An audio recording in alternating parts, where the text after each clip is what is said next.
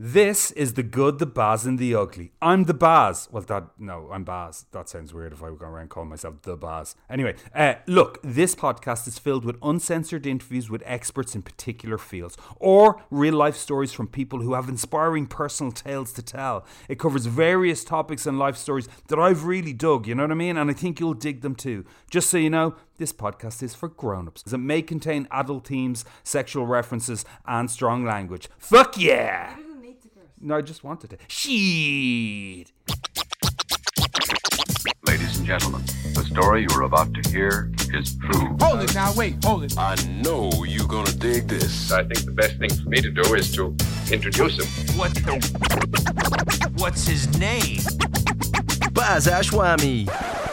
It's not Baz Ashwami, it's Baz Ashmawi. Indeed it is, mommy. I'm Baz Ashmawi. You're very welcome to the good, the Baz, and the ugly. This is my podcast, episode 1, cryptocurrency. I'm very excited. That was shite, lads.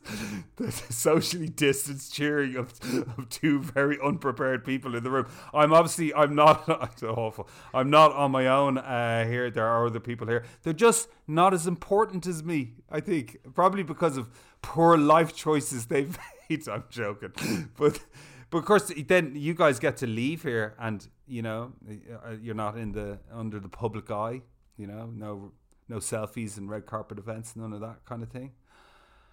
To be anonymous. Just fucking with you. You should see their faces. I have our team here. I have my sister Mahi and I have John, and they're helping me prepare these episodes for your audio pleasure. Give me a sound effect, Mahi. Something magical. Nice. Look, Mahi and John are a big part of the show. So in case you hear these slightly grating and quite untrained voices in the background, you'll know exactly who they are. It's funny, when you do a podcast or a TV show, people like to give the impression that no one else exists.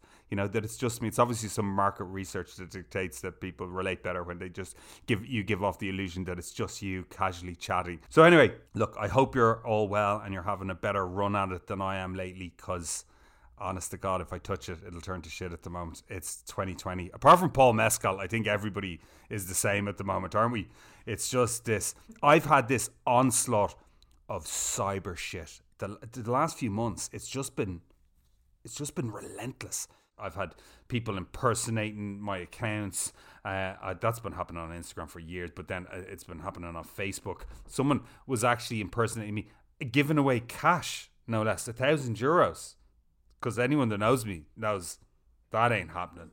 Honest, says the group who are all working for free right now. You know, that just doesn't happen. But then again, I was properly hacked on my Instagram, and that was so fucking stressful. Like, the only thing I can compare it to is I've had my house broken into, and that same feeling I had afterwards, it leaves you with this hugely uncomfortable kind of feeling where you can't settle back into the place that you've always perceived as, I don't know, private and safe.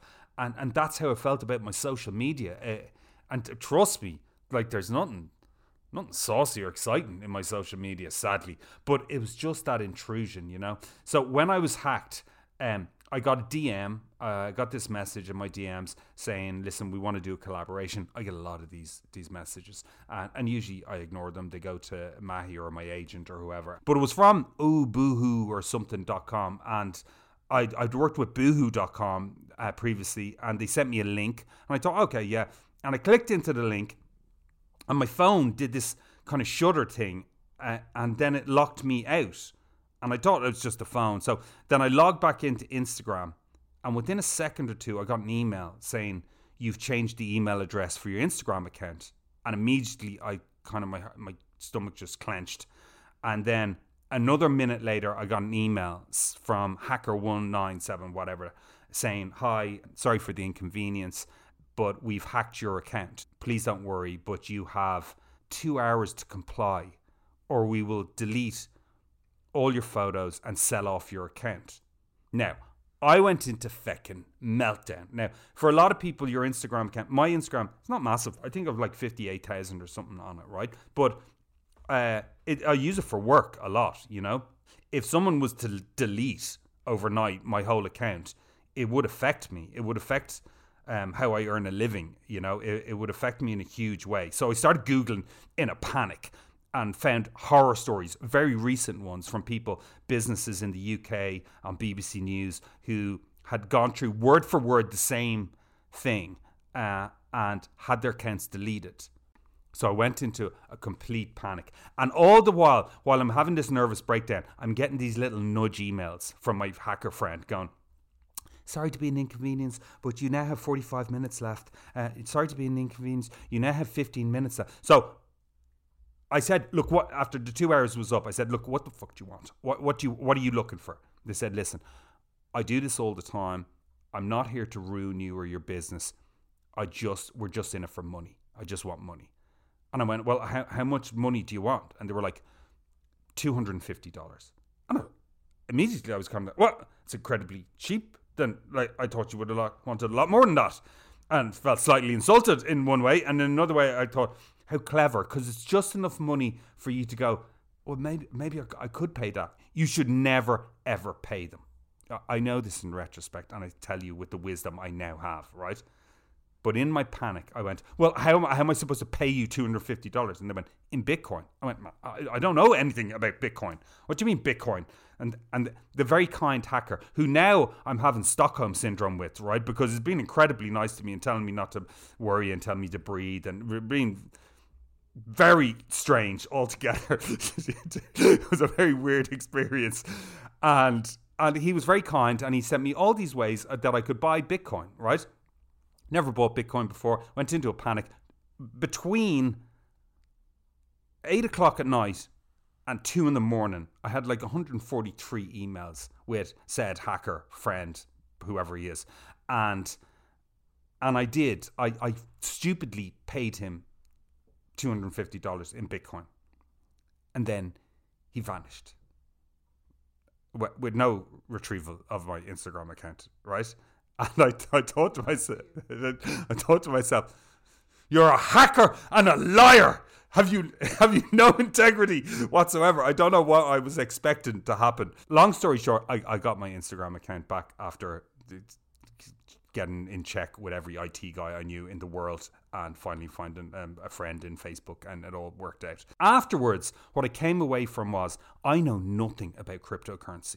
I know nothing. The most stressful part of the whole thing, apart from the psycho who was acting like my best friend ever in tech support, right? Apart from him, it was just trying to purchase Bitcoin and having all these cryptocurrencies and everything. So I said to myself, I need to know more about Bitcoin. I need to know more about cryptocurrency. So when I started looking, there was one man who stood out above all others. And that was a man called Mr. Laurie Keogh, right? Just to give you a little background. Laurie was invited to take up a position as a partner with Deloitte in Hong Kong. Laurie instead decided to take the opportunity to take up the role of MD at Consensus, to build the team from the ground up and scale the business. Before Consensus, Laurie was a director within strategy and operations in Deloitte in Dublin, where he founded, scaled and ran Deloitte's Europe, Middle East and Africa Blockchain Lab. Now, Laurie was the founding member of the National Blockchain Initiative, Blockchain Ireland. For those of you that don't know what blockchain is, just keep listening, we'll get to that. I say you, I haven't a clue what blockchain is, right? This group includes over 150 entities made up of global enterprises, universities, government entities, no less, and startups. Laurie successfully ran Blockchain Ireland Week in 2019 with over 50 events taking place all across Ireland. Just so you know, Laurie is a qualified financial advisor, a registered stockbroker with the Irish Stock Exchange, a Forbes contributor, a qualified Scrum Master, and is currently, and has been for the past 13 years, an adjunct assistant professor with a business school in Trinity College, Dublin. Laurie likes the feeling of fresh cash from an ATM, long walks through financial districts, and selling puppies on the dark web. I'm just making all that up, obviously. I'm just slagging him because, well, he's loaded. The truth, when it comes to blockchain, Bitcoin and cryptocurrency, Laurie is the man. He knows his shit. So Laurie, I thought you were going to arrive in like kind of with a top hat and a monocle and you'd be like pet tiger outside.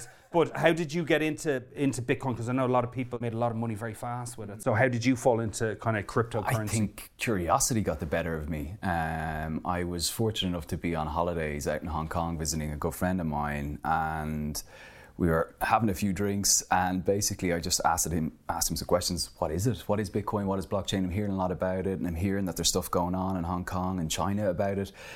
And he was on page 1 and I was on page 0 of the book, and I got a chance to learn. And then I was lucky enough to have a few days off in Thailand after that break in Hong Kong as part of my kind of 2-week holiday. And it just gave me enough space to start researching more about it. Just so everyone knows, I'm this is a dummy's guide to cryptocurrency, right? I'm an absolute idiot. Before last week, I've absolutely no involvement in cryptocurrency, whatever.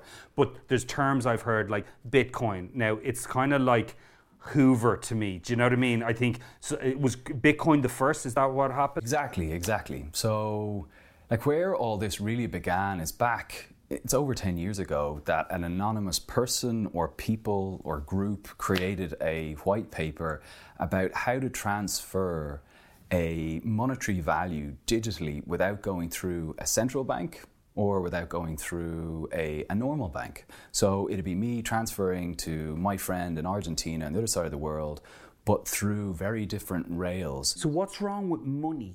Tell me, what was wrong with the way it used to be? Like, you know, as in, it's kind of like a cash for the cyber cash. Is that what it is, kind of? It is. Like, people have been talking about digital money for 20 and 30 years, and still are in a lot of ways. And I think, you know, over the next years to come, we're going to see it come about in a different form than where it is now. But what's wrong with cash is that a lot of financial institutions charge a lot of money to move money, right? Even if you're in one part of the world when you've got one bank account, you're trying to move it to a friend of yours who has another bank account, some companies will charge up to 20% even.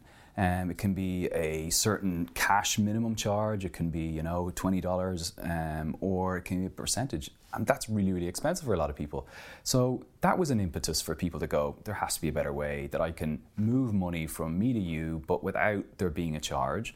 Or also perhaps I don't want to go through a government. I don't want to go through that route. And that was another, I guess, sentiment behind that paper, which was written by Satoshi Nakamoto, that group. Because that's what I found funny, because there was, when I was researching this, there was like some Japanese dude called Satoshi Nakamoto, who's a physicist, going, I'm not him. Like, I'm not the guy. So they called it Satoshi Nakamoto, but nobody knows who was the first one to come. No. So there's been people who've said, I am that person. But if you are that person, you would basically have certain codes which would prove that you created this first block or this first Bitcoin, and you'd be able to show that. So when people come out and say, I am Satoshi Nakamoto, the whole community just says, right, well, if that's the case, show us that you wrote that first block or have that first Bitcoin. They can't do that and say, oh, I don't want to do it for this, that, or the other. Now, and the other night, I nearly had fucking kittens because when I looked on Binance, there was so many cryptocurrencies, right? So now they particularly asked for Bitcoin, but how many is there, and how do you make? Can anyone just make a currency? Or yeah, there are thousands. And back when we go to kind of 2017, 2018, when Bitcoin was worth $20,000 and Ethereum was worth $1,400, there were just more and more coins being created all the time. And really, to create a coin isn't that complicated, right? We could have the Baz coin, the Lori coin, the John coin, whatever. But what is important about when you create a coin is that there's a market and a demand for that coin, right? If you create a crap coin and no one wants it, it will be worthless and stay worthless. Just like a crap product that you put in your shop window that no one will want. No one wants it, so there's no price attached to it. I was talking to John earlier, and I was saying, like, a couple of years back, I was in business with someone, and he suggested to me, look, why don't we just get paid in Bitcoin? Right? And I was like, man, I don't know. I think it was like 2012 or something like that. Right? So at the time, I think when Bitcoin came out first, it was about 6 cents a Bitcoin. Right? And in 2017, I was looking, it was 850,000 for the same 50 Bitcoins, which is fucking mind-blowing. So what makes a currency have a huge value? Like, ultimately, it is the value that the market and you and I and everyone else places on it, because people think that it is going to be more valuable in time. And this is really where kind of Bitcoin came about. What Bitcoin, when it was designed to replicate gold or be digital gold. So there'll only ever be a certain amount of Bitcoin, 21 million Bitcoin, and there's about 16 million in circulation at the moment. And it's also predetermined based on the way the computer protocol or program is designed for Bitcoin, that the last Bitcoin will be produced in 2143. So how is it like gold? It's like gold because there is a certain amount of it, and then it runs out. So as time goes on, demand will increase, supply decreases, so therefore the price goes up.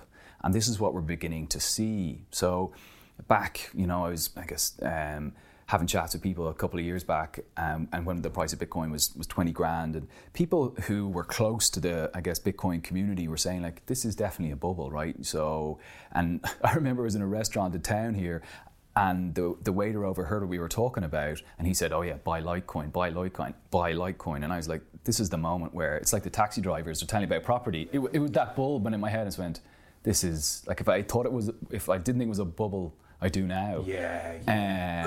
Because 2017 was this kind of like pinnacle, right? It was crazy. And there was a thing that drove that, though. There was a fundamental thing that drove that bubble, and that was a thing called ICOs. And that was, to your point around, can we create our own coin?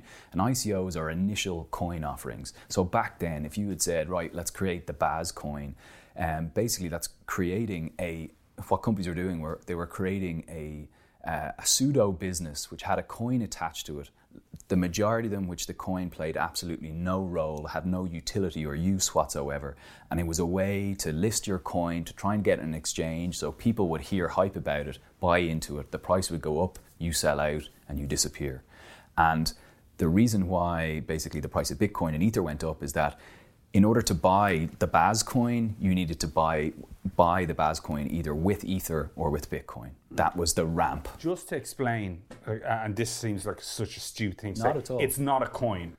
Like, I go onto a site and if I want to buy Bitcoin or Ethereum or whatever it is, what am I doing? Like, how am I doing that? There's a pile of places you can do it now. It's becoming more and more competitive, which is actually really interesting and a good thing in ways. So some of the big places where you can go, Coinbase is probably going to be the first and one of the biggest places, and a pretty reputable company where you're able to download the app or go onto a desktop and you go through KYC checks. You'll have to take a photo with your phone of your passport, and then you'll get access to an account, and then you deposit money into their bank account.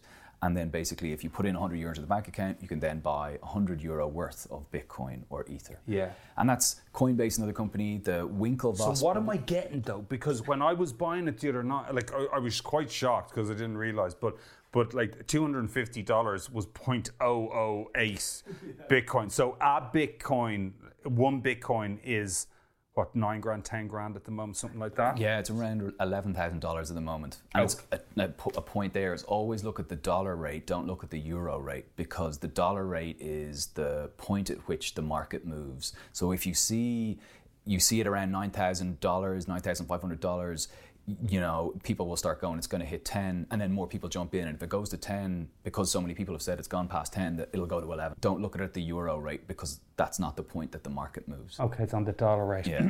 So I transfer my money. What do I get? Like, because I feel like the emperor's clothes, where I go, yeah, I just spent 10,000 on Bitcoin and I don't have a fucking thing. Like, so what do you get in exchange for your money? So you get digital proof that you own either the whole Bitcoin or part of a Bitcoin. I think in a lot of exchanges you can buy up to, or as little as $20 worth. That can be the minimum value that you can purchase. But it will be, you'll have a digital wallet that will say Baz owns this amount of Bitcoin, this amount of Ether, this amount of whatever else you want to get into. But that's it. Now, where Bitcoin has gone is that it has struggled to reach mainstream in terms of retail. Now, this is slowly changing as well, where you're able to spend your Bitcoin easily. So let's say you bought through, the Winklevoss brothers have an exchange called Gemini, so the social network and Facebook fame, where if you're able to pay for goods and services. So the coffee next door, I'd be able to go and say, I'll pay with a Gemini card. Coinbase have a card as well. So it's beginning to hit the stage where you're able to pay for things as easy as you with your Bitcoin account. It'll just be debited with a card or with your phone, as it is to pay with Revolut or your Bank of Ireland or AIB card. Now, realistically, over time, due to the price volatility of cryptocurrency, that coffee that you just bought could end up being very cheap, right? Or very expensive, the experience that you had, depending on where the market is in any given day. And this is why a lot of people, a lot of financial institutions, investors and analysts are very dubious about cryptocurrency, is because of how volatile it is. The price can go from 12 grand and the next day it can be 8 grand.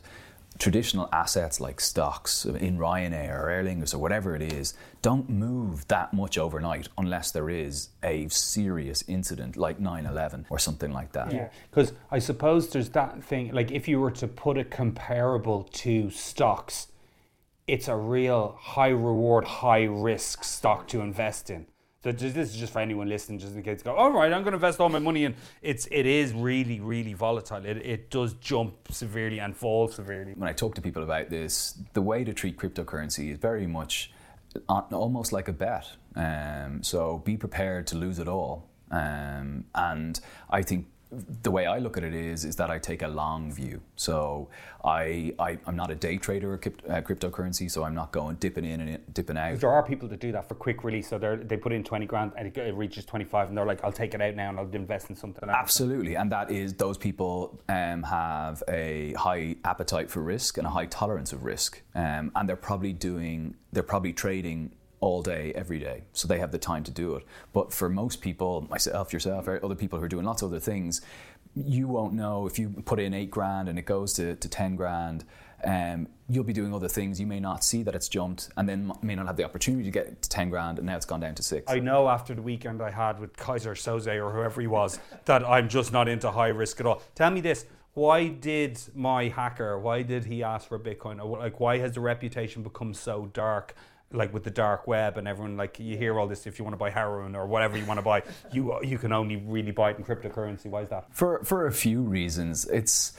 There is a negative press about cryptocurrency. But the thing that I would say about it, and there's been some funny cases here in Ireland, is that when you do anything online, there is a trail. There is a digital trail, right? So if I was trying to hold you to ransom and basically I asked you to deposit money into my Coinbase account, the revenue commissioners and the Gardaí will work with Coinbase to identify where that money is that you sent to me or went to that account, as the case may be. So people may think that they're anonymous using Bitcoin, but actually, unless they're quite sophisticated users, they're not as anonymous as they think. And there was an experiment done by the University of San Diego, University of California, San Diego, where they wanted to see could they sell drugs online, and could they trace, basically, this was all fictitious, could they pretend to sell drugs online, find a purchaser, and then identify back to who was selling the drugs based on using Bitcoin. And long story short, they were able to identify back to the IP address as to who the purchaser was of the drugs that they were selling. So there is a myth that you're completely anonymous. It depends on your level of, I guess, IT sophistication and what wallet you use. So some of the wallets are far more regulated, and by wallet I mean Coinbase, such as the Bitcoin providers. So Gemini would be reputable, Coinbase is reputable, and there are a number of others, but some of them are less so. And it will be the lesser known ones that it will be more challenging for authorities to work with those wallet providers to identify where the money went, who made that request, where is it now. I saw a guy, when I was just trying to do a bit of research on this, I saw this guy and he looked like he'd been interfered with. He was so disturbed and he was just sitting there going, oh my God, if I could just go back and find that hard drive, I would he had like 80 Bitcoins that he bought years ago and it was on the drive of some computer that is now just gone. That's it. Yeah. You're toast. Whatever you have on that device, whatever Bitcoin, Ether currencies, they're gone. And there was a case here, when was this? A few months back, where this is, believe it or not, this is I was talking to Sean O'Rourke about this. But there was a guy who used to be a security guard. He was a beekeeper. Like literally a beekeeper? He was a beekeeper. I thought that was some techie term for something. No. He was a security guard who had a passion for bees, right? And he slipped into making into cannabis growing, right? So he did a bit of that on the side. He got paid, I believe, some of that in crypto, and this is a long time ago, as you said. I think he was doing the beekeeping on the side if he was growing weed. But come on, yeah. Anyway, so he was doing that. He ended up making a bit of money, and he bought a lot of Bitcoin back in the day. And long story short, as time went on, he got stung for the weed growing, right? And when they came in and raided his house, they went through his laptop and said, we need to see what's on it. And on his laptop was a spreadsheet, and on the spreadsheet contained all these numbers, right? Going like, 5 million, 10 million, 50 million, 20 million, up to 40 million, I think it was. And they were like, what's this? What does it mean? And this was the value of Bitcoin that he had bought way back when, which is now was where it was at. And they were saying, right, can you, right, we need access to that. CAB, this will be the biggest seizure that CAB has made to date. And basically, he said, I've lost the codes. And then the guards were just like, you're lying, right? And he's going, no, I'm really not. And they go, no, you are, you're not, you are. And he's there going, like, he has no way of saying otherwise, and they've no way of proving otherwise either. Right. So it was just a back and forth. And I got called up going, can you get the information? Now, this is a whole mess. Maybe he has lost the codes, and that's the end of it. Where he had said he'd put them was he had put the codes in underneath the base of his fishing rod, and those fishing rods were in an apartment that got cleaned out and were in the dump, and that was it. Well, no offense. I rang the guards the night I was hacked, and they weren't the most, like, I don't know what I was expecting. Like, CSI was like, can you put me through to your cyber unit? And they were just like, have you rang Instagram? And I was like, no, you can't ring Instagram. Well, I don't know, really. They were little to no help to me at the time. But that's really interesting. So he's in jail, that guy, and either he's a genius where someone else has the codes and he's waiting for the guards to take their eye off the ball, and the money will disappear from the account, and his missus in Vietnam will take them, or it's a true story and the fishing rods are in the dump and the codes are there, and that's the end of it. Sorry, I feel like I'm jumping around. There's buzzwords that you hear all the time, right? So I kind of get cryptocurrency. I don't get blockchain. This is where the vast majority of people, I think, get a bit frightened even of cryptocurrency and blockchain, and it's nothing to be scared of or frightened of. And that's what I'd say to everybody. It's just another computer development that's out there. Blockchain is effectively the computer program that makes cryptocurrencies work. That is effectively it. So cryptocurrencies can't really exist in their truest sense without blockchain technology facilitating them. Blockchain technology is all about it's the platform or the way in which a coin is created, and then how it's effectively continues to be created or stored. So blockchain has 4 key characteristics. That's the way I put it, right? So the first one is a thing called, God, now I can't remember it. First thing is decentralization. There's no one copy of the database or data set.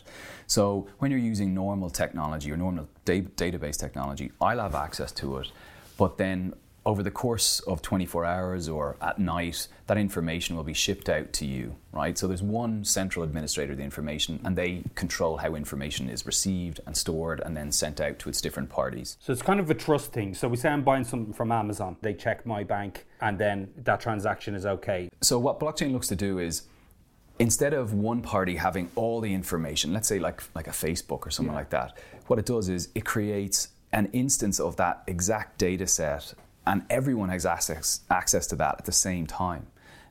So it provides this trust layer. So all parties see what I see. You see what I see, what John sees, and what Miha sees, if I'm saying your name correctly. Mahi, forgive me. Right, Mahi. So that is that trust layer. And this is where the economists or for the Financial Times call the technology the truth machine or trust machine. So if I make a transaction, you can effectively validate that that's true, and so on and so on and so on. So that is a really important point. So like all these people have a record of that transaction. And also, if something happens to my data set, that all I know that I'm able to refer to everybody else. Or I can go, hey, look, my computer went down or blew up or whatever it is. What happened yesterday? And you can tell me or you can give me an instance, and then I'll be back up and running. And the same applies to everybody who's in that network. So Mark Carney, the former governor of the Bank of England, was, and the Bank of England are still incredibly interested in the technology because it builds in this thing called automated redundancy. And that means that if a system goes down, if you're using things like blockchain technology, you can refer to a number of other sources of that information. So it isn't the case that if the system goes down, everything falls over, you're done. There's multiple copies of that information, which is really important. So that decentralization is one. Two would be that when you use a blockchain, when you interact with it, you can't edit or amend or alter anything that's there. So let's say there are famous applications of technology whereby you hear people saying that it can be used to show provenance or where goods come from.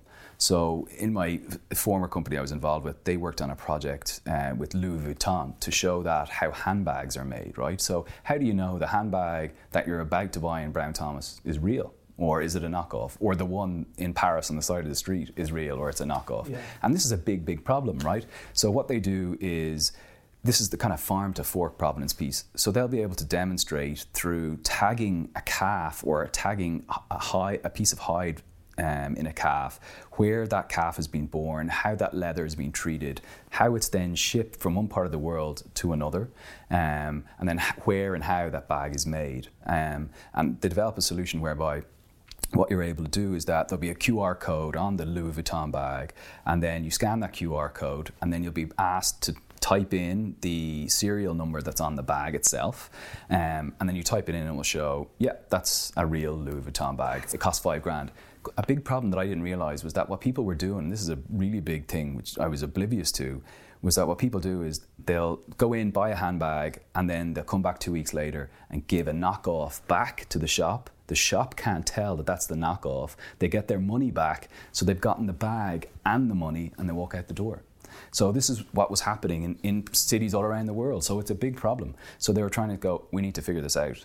Now, what Louis Vuitton have also done, the next phase of this, which I think is actually more interesting on the tech side, is that they're now looking to see if they can sell this technology solution to their other fashion houses and to their rivals, because surely they have the same problem. Yeah. So now you have an example of a fashion house who's acting more like a tech company. So I think the provenance piece is another key feature of their technology. Another area is cryptography, so it's very secure. It takes an awful lot of compute power for you to kind of hack or make any changes to it. And then another key feature of the technology are things called smart contracts. I've heard smart contracts. What is this? It's self-executing contracts when certain criteria are met. So what does that mean? That means if an event happens, trigger this payment. So a good example is travel insurance. If you buy travel insurance today, you go online, you buy it on the way to the airport, and then your flight is delayed more than 4 hours and you're actually due some money back. But typically the way insurers work is that you have to go online, fill out a form, and you get some of your money back 6 weeks later after you've forgotten about it.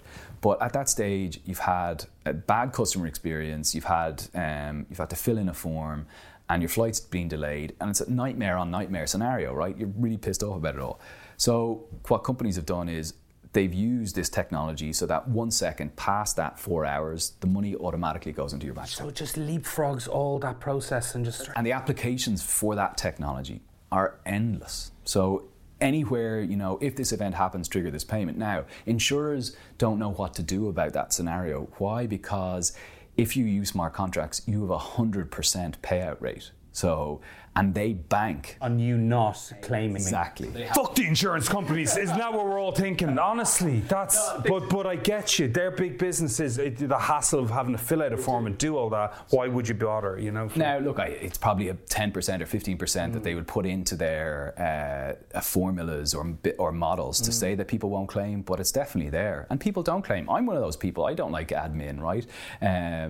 So it's just, you got to be really motivated to go after that money. While technologies like this just take the friction out of it. And that's where technology is going. It's how do we use technology to make people's lives easier and better? And blockchain should be one of the technologies which helps do those things. It is definitely not the be all and end all. Because I suppose, like, if you're a very novice punter like me and you're thinking, man, I've missed the boat. I've missed the boat on cryptocurrency. Like, they all made loads of money ages ago. But I want to get in on it now, right? So I'm looking at Bitcoin going, is Bitcoin just done? Is Bitcoin like, was that just the beginning and that's where it started? Like, we don't know where it's going to go to, do we? I think that I had a good chat with somebody about this yesterday where we were talking about it, and, you know, Bitcoin's over 10 years old, and there's a lot of people out there who go, you know, is this thing for real? That's a hoax. So that whole Bitcoin thing, and you're the Bitcoin guy and all that kind of stuff, didn't really go anywhere, did it? And then I feel like in another 10 years, I'll have less hair and I'll be asked the same question and I'll have the same answer. Let's be like, yeah, we don't know. But at that stage, it'll probably be worth, I don't know, maybe 50 grand in 10 years or 40 grand, or it could still be worth maybe 20 grand. But my view is that it will still be here in 10 years. And it's still doing what it was designed to do. Like the Bitcoin and Bitcoin blockchain is it's very robust. It's doing exactly what it should, and as it was designed. And the Ethereum blockchain is really where people got together to go, how can we build applications? To your point, how do we build apps on top of this where we're able to create that kind of lineage or trail of goods, like I mentioned around Louis Vuitton, or you're able to transfer goods at a much cheaper, faster pace or rate. Where we're seeing a lot of interest now in terms of, I guess, is Bitcoin going away, or Ether or other cryptocurrencies or crypto assets, is that what's been expected to happen, which has taken longer, is that institutions are yet to fully get involved. So I mean institutions, I mean banks. Say tomorrow, all of a sudden Deutsche Bank, ABN AMRO, all the big boys, right? And they come to play and they start buying Bitcoin. Bitcoin goes through the fucking roof. Absolutely, no doubt. Which is going to happen at some stage, right? It's inevitable that it has to happen. Unsurprisingly, I'm going to say yes, but I do think it's going to happen. I'll tell you why. It's because banks are conservative and risk averse by nature. So they're always going to take, you know, a very measured and prudent view in a lot of things. And if there's risk, they'll mitigate it, if not eliminate it where they can. But where they're getting, I guess, pressure is from their clients. So whether that be hedge funds or family offices or rich people or ultra high net worth people, they're asking their banks going, I want to buy crypto. How do I do it? I want you to buy it for me. I want you to hold it for me. I want you to protect it. So if anything happens to me or I want to use it, I know I'll go through you. And they're saying, let me come back to you. And they've been saying that for a few years. So now they have their wealthy clients that pay their fees, you know, which pays their salaries and their big bonuses. So they're having to go, how do we figure this out? So the banks are trying to figure out ways to come up with solutions that enables their clients to buy it, hold it securely, and sell it as the case may be. Because I have this picture in my head of all these brokers in their vertical stripes and walking around with braces on, just waiting to pounce. But I suppose the question is, we don't know if they're going to pounce on Bitcoin or Ethereum, or if it's going to be something new or something else. It would probably be a mixture of all those things, to be honest. Like Bitcoin is the tried and tested one, so I think they're already there in some ways. But it's ultimately, like, to your point, when big institutions start investing, you know, you're beginning to get into the pension world fund, and they're not making small trades, they're making gigantic trades. So if one institution, let's say Morgan Stanley, was to start investing in crypto, even in a small way, that would drive up the market. The price of Bitcoin would increase that day or the following day. Yeah. And then word would get out on the street in New York or wherever it is, Morgan Stanley's just bought, you know... even 1%, right? Totally. Like just something small. 100 million worth of Bitcoin, it would just be bang. Okay, what are they doing? They'd either go, we think that's wrong, and they try and short it, or they go, what do they know that we don't? Let's put in 50 million. And then the market goes bang, bang, bang. Yeah. So this is a number of institutions and a number, Coinbase, I mentioned Gemini already, and Binance. They're all these companies are building up their regulatory teams, and they're taking folks from banks, they're taking Facebook's top lawyer to help understand how they can get into holding cryptocurrencies for institutions. And the threshold at which crypto will go like a hockey stick, at the moment it's kind of like, you know, it's gone and up and then down again, and it's slowly going up, and I guess in a more controlled way, which is better. But it will hockey stick upwards when the institutions go in. But the question definitely is when. So when? So no, we don't know. But what I can say is that all the institutions are tooling up their teams. They're bringing in, you know, big recruits. So Goldman Sachs I think he's actually an Irish guy, a guy called Stephen McDermott in London. They've just brought him to lead their digital asset team. Goldman Sachs in the UK have also poached a guy called Ollie Harris, who led JP Morgan's digital asset team. Like, Goldman Sachs don't do things for the good of their health. They do things to make money, and lots of money. So why are they maneuvering and setting up this capability? Because they see opportunity. And you got to think it from their point of view, right? If you have a big financial institution and it wants to shuffle, like if you have people shuffling huge amounts of money around, when they do it with cryptocurrency, they don't pay these fees, like you said at the start, right? No. Now, some of the, like Coinbase was making... So it's a double-edged sword for them in one way. Like Totally. But you know what? This is companies, like Goldman Sachs, and I have a huge amount of admiration for them. One department's loss is another department's gain. As long as the money is staying within the firm and people hit bonuses and the stock price is going up, like that's what the company and the shareholders care about. If there's a ruthless company out there about making money and being good at it, they definitely come to mind, and unapologetically so. And they're pretty clear and open about that. So more power to them in a lot of ways. But I think what you'll see is, as we go into 2021, I think what we're seeing at a local level here in Ireland, Revolut have also gotten into selling crypto. So Revolut is an easy way to do banking, right? Are you a Revolut customer? Yeah, like it exploded really quickly, right? I was amazed how quickly people just took to it, and especially you got to think, like, I'm living in a very old school kind of bubble. I'm that type of guy, right? My missus, if I buy a pair of trainers, she goes, do you know how many chickens I can buy for that pair of trainers? That's like 24.6 chickens. We're fucking Stone Age. But my kids are all Revolut users. They don't. They're mid-20s. For them, this just makes much more sense. It's easy. Like, this is the thing. Like, when you hear people being afraid of technology, I think technology is getting easier and easier, and so it should. Humans are becoming more complicated, but the technology is getting easier. And when Revolut realized this, and what Revolut's business model is pretty interesting. They've created an amazing platform that's easy to use, and you can set it up in 24 clicks. And their whole thing at the moment is to make it easy so people get onto their platform. And they have other products, one being an upgrade to the standard, which is reasonable, but nobody wants it because the standard's so good. And then they have a metal card, which you have to pay, 20 quid a month or something like that. But again, I don't think they're having huge success with that because people are so happy with their base offering, right? You get free banking and you're able to move and do all the things that you want to do largely for free. But the genius part that they realized is they wanted to sell crypto, and they've started getting into that market, and that, as far as I know, and I stand to be correct on it, is actually where they're making the vast majority of their money. Wow. So they set up a separate entity here, a legal entity in Ireland called Revolut Wealth and Trading, to which there's a CEO. The COO is actually poached from Coinbase, who now leads the business. Very talented lady, I think Deirdre Halligan is her name. And the reason for that is because that's where they're making all their money, while Revolut goes to set up their banking license, which means they'll get into lending, and then they can start making lots of money from lending. How are governments about it all? Mixed. Some more progressive than others. So I think if you look at the UK, they're probably the most progressive and most advanced.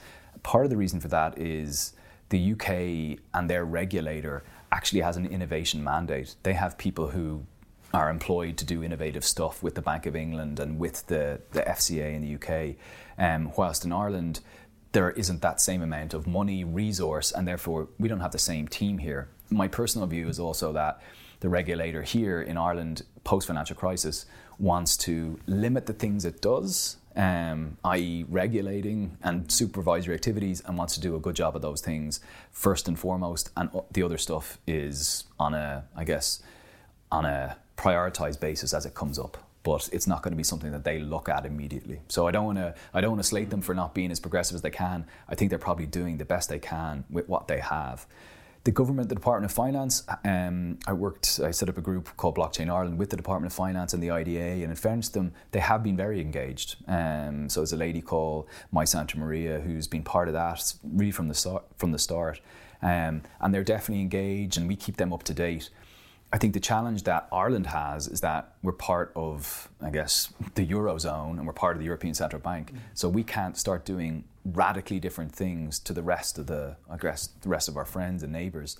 So even if we want to, there's probably stuff that we just can't do because there are bigger rules across the Europe. I know there's people out there, if you're like John there, right, and you're sitting on a nice bonus of 10 grand and you want to invest it, right? Now we know it's really high risk, but there's a lot of people going to want to know, is there a cryptocurrency that you like? This is what people want to know. They're all going, just fucking tell us. Is there one that excites you? Is there an area that excites you? Or? I love it. I get these texts from my friends sometimes. Yeah, look, I can only imagine, actually. It was only a matter of time for my sister piped up. Let's say I buy tonight 1 Bitcoin. Yes. What do I do? Like, okay, I bought it. What you do nothing. You do nothing. Just wait. You do nothing. So, Maggie, when do I know? Okay, maybe. We've done loads of podcasts. They never say a fucking word, and now they're all like, "Now, if I buy," like, when do I know? Okay, this is the time. Like, that is it money that I can have back anytime, or no? Like, once I have it's done. No, it's up to you. Look, the key thing is it's like stocks, right? So you buy a share in Apple, and then you see it go up 50%, and you go, "I've made 50%. I'm cashing out. I've made my money." So if you buy a Bitcoin, which is $11,000, if you see it go to 15,000, you might go, "I've just made $4,000. I'm happy with that. I'm out." Or you might go, "Oh, maybe I'll hold out a little longer," and I'm kind of probably more in that camp. It's timing. So I'm actually putting an extension on, or I'm renovating my house at the moment. And in order to pay for some doors, I think I'm going to sell a Bitcoin. And then I was thinking about, right, so what's immediately through my head is I don't want to do it, but I'm going to have to do it. So what I'll do is the minute I get some money back in, I'll just buy another Bitcoin and then I'll be back to where I was. So for me, I will always want to have a certain amount of Bitcoin in my wallet, in my digital wallet. And then I'll know I'm kind of happy enough with that kind of portfolio of cryptos that I have. Everyone's just looking at me going, how much is that bit? How many Bitcoin is that? No, but that's... I'm getting some doors, hold on, they're not gold doors. I have this picture of Saddam Hussein, like just these big gold Arabic doors all over your head. Jeez, I've said too much about the doors. No. So one of the cool things that the apps have, which is a slow way to purchase, is that you can buy... There's just an automatic direct debit, so €100, let's say, every week will €100 worth of Bitcoin will go into your account every week. So they'll just take £100 from your Bank of Ireland, and then you'll get £100 worth. So it's a slow way of doing it without going all in. And like the squirrel stamps from Bank of Ireland back in the day. But it's a way for you to kind of keep your toe in the water on a consistent basis. And is it like... Jesus Christ, you want your own podcast, do you? Go on, what? It'd be better, like, say I have some Bitcoins and maybe buy other stuff. Like, there's a lot. Like, I have actually a list here of I just never seen such a reaction. It's like bringing a really good-looking woman to a party. I'm just like, it's just gotta kick you all away. But would it be better, like, to invest in other currencies as well? I wish I had someone I could go and ask the same question. Yeah. But what would I say, if I had 10 grand and people were willing to lose it all? I think that's the thing to explain. Like, it is complete gambling. It's very high stakes. It is. It's also, I think, if you're willing to invest 10 grand and you're also willing to take a long-term view. So what I tell people is, I would make this investment, but maybe don't look at it for a year and ignore, it's gone up, it's gone down, because that's going to happen all the time. What I've told people in the past is maybe put 70% into Bitcoin, 20% into Ether, and then have a gander at some of the other coins. Or as one of my good mates, Owen Connolly, who is a crypto genius in a lot of ways, he says one of the shit coins. So take a pick at one of the other random coins that you think is going to go up. It may go up 700% in a day, and it may go down 900%, even if that's possible. It's the crypto Grand National, isn't it? That's what it is, kind of, So Bitcoin and Ether, and then kind of, go take your pick with the other 10%. And that will be a total shot in the dark. But that is something that I think has stood to me based on my investments. I'm by no means, retired yet or anything like it. But it's a reasonable strategy to take. But with the world of crypto, take everything with a pinch of salt, including me. It's just very exciting. It feels like, there's these points in history where just these huge monumental things happen, and it just feels like crypto feels like it's inevitable that it would it would have this mark, that it would be a big change in how everything is done, you know? This has been brilliant. This has been, as someone who's complete idiot to this world, you've made that very, very easy to kind of get a hold of. So listen, thank you so much. Thank you for having me. It was really interesting. No, just... Isn't it? Just feel like you want to get in it. But that's brilliant. That's really great. Thanks a million. I really appreciate that, Laurie. There you go. I hope you enjoyed listening to Laurie as much as we did. He's a legend. Just to reiterate, I don't want you all now sticking Granny in the box room and selling her house to buy Bitcoin because you have a sudden penchant for big gold doors in your gaff thanks to Laurie. It's a volatile market. Remember this. It's very high risk. Only invest what you can afford to lose. That's the mantra. Listen, thanks for listening to The Good, The Baz and The Ugly. If you enjoyed our little podcast, please make sure you subscribe, share it, and most importantly, rate it, because that's how other people will find out about it, and that helps us, and that would be great. 5 stars would be lovely, not for me, but for John, because, I don't know, he's got a very low self-worth at times. What can I say? He's slightly needy. I'd love to hear from you, so you can always message me on Instagram at @b_ashmawi or the same on Facebook. We'll be back next Tuesday, and that's kind of it. Good luck in the cup.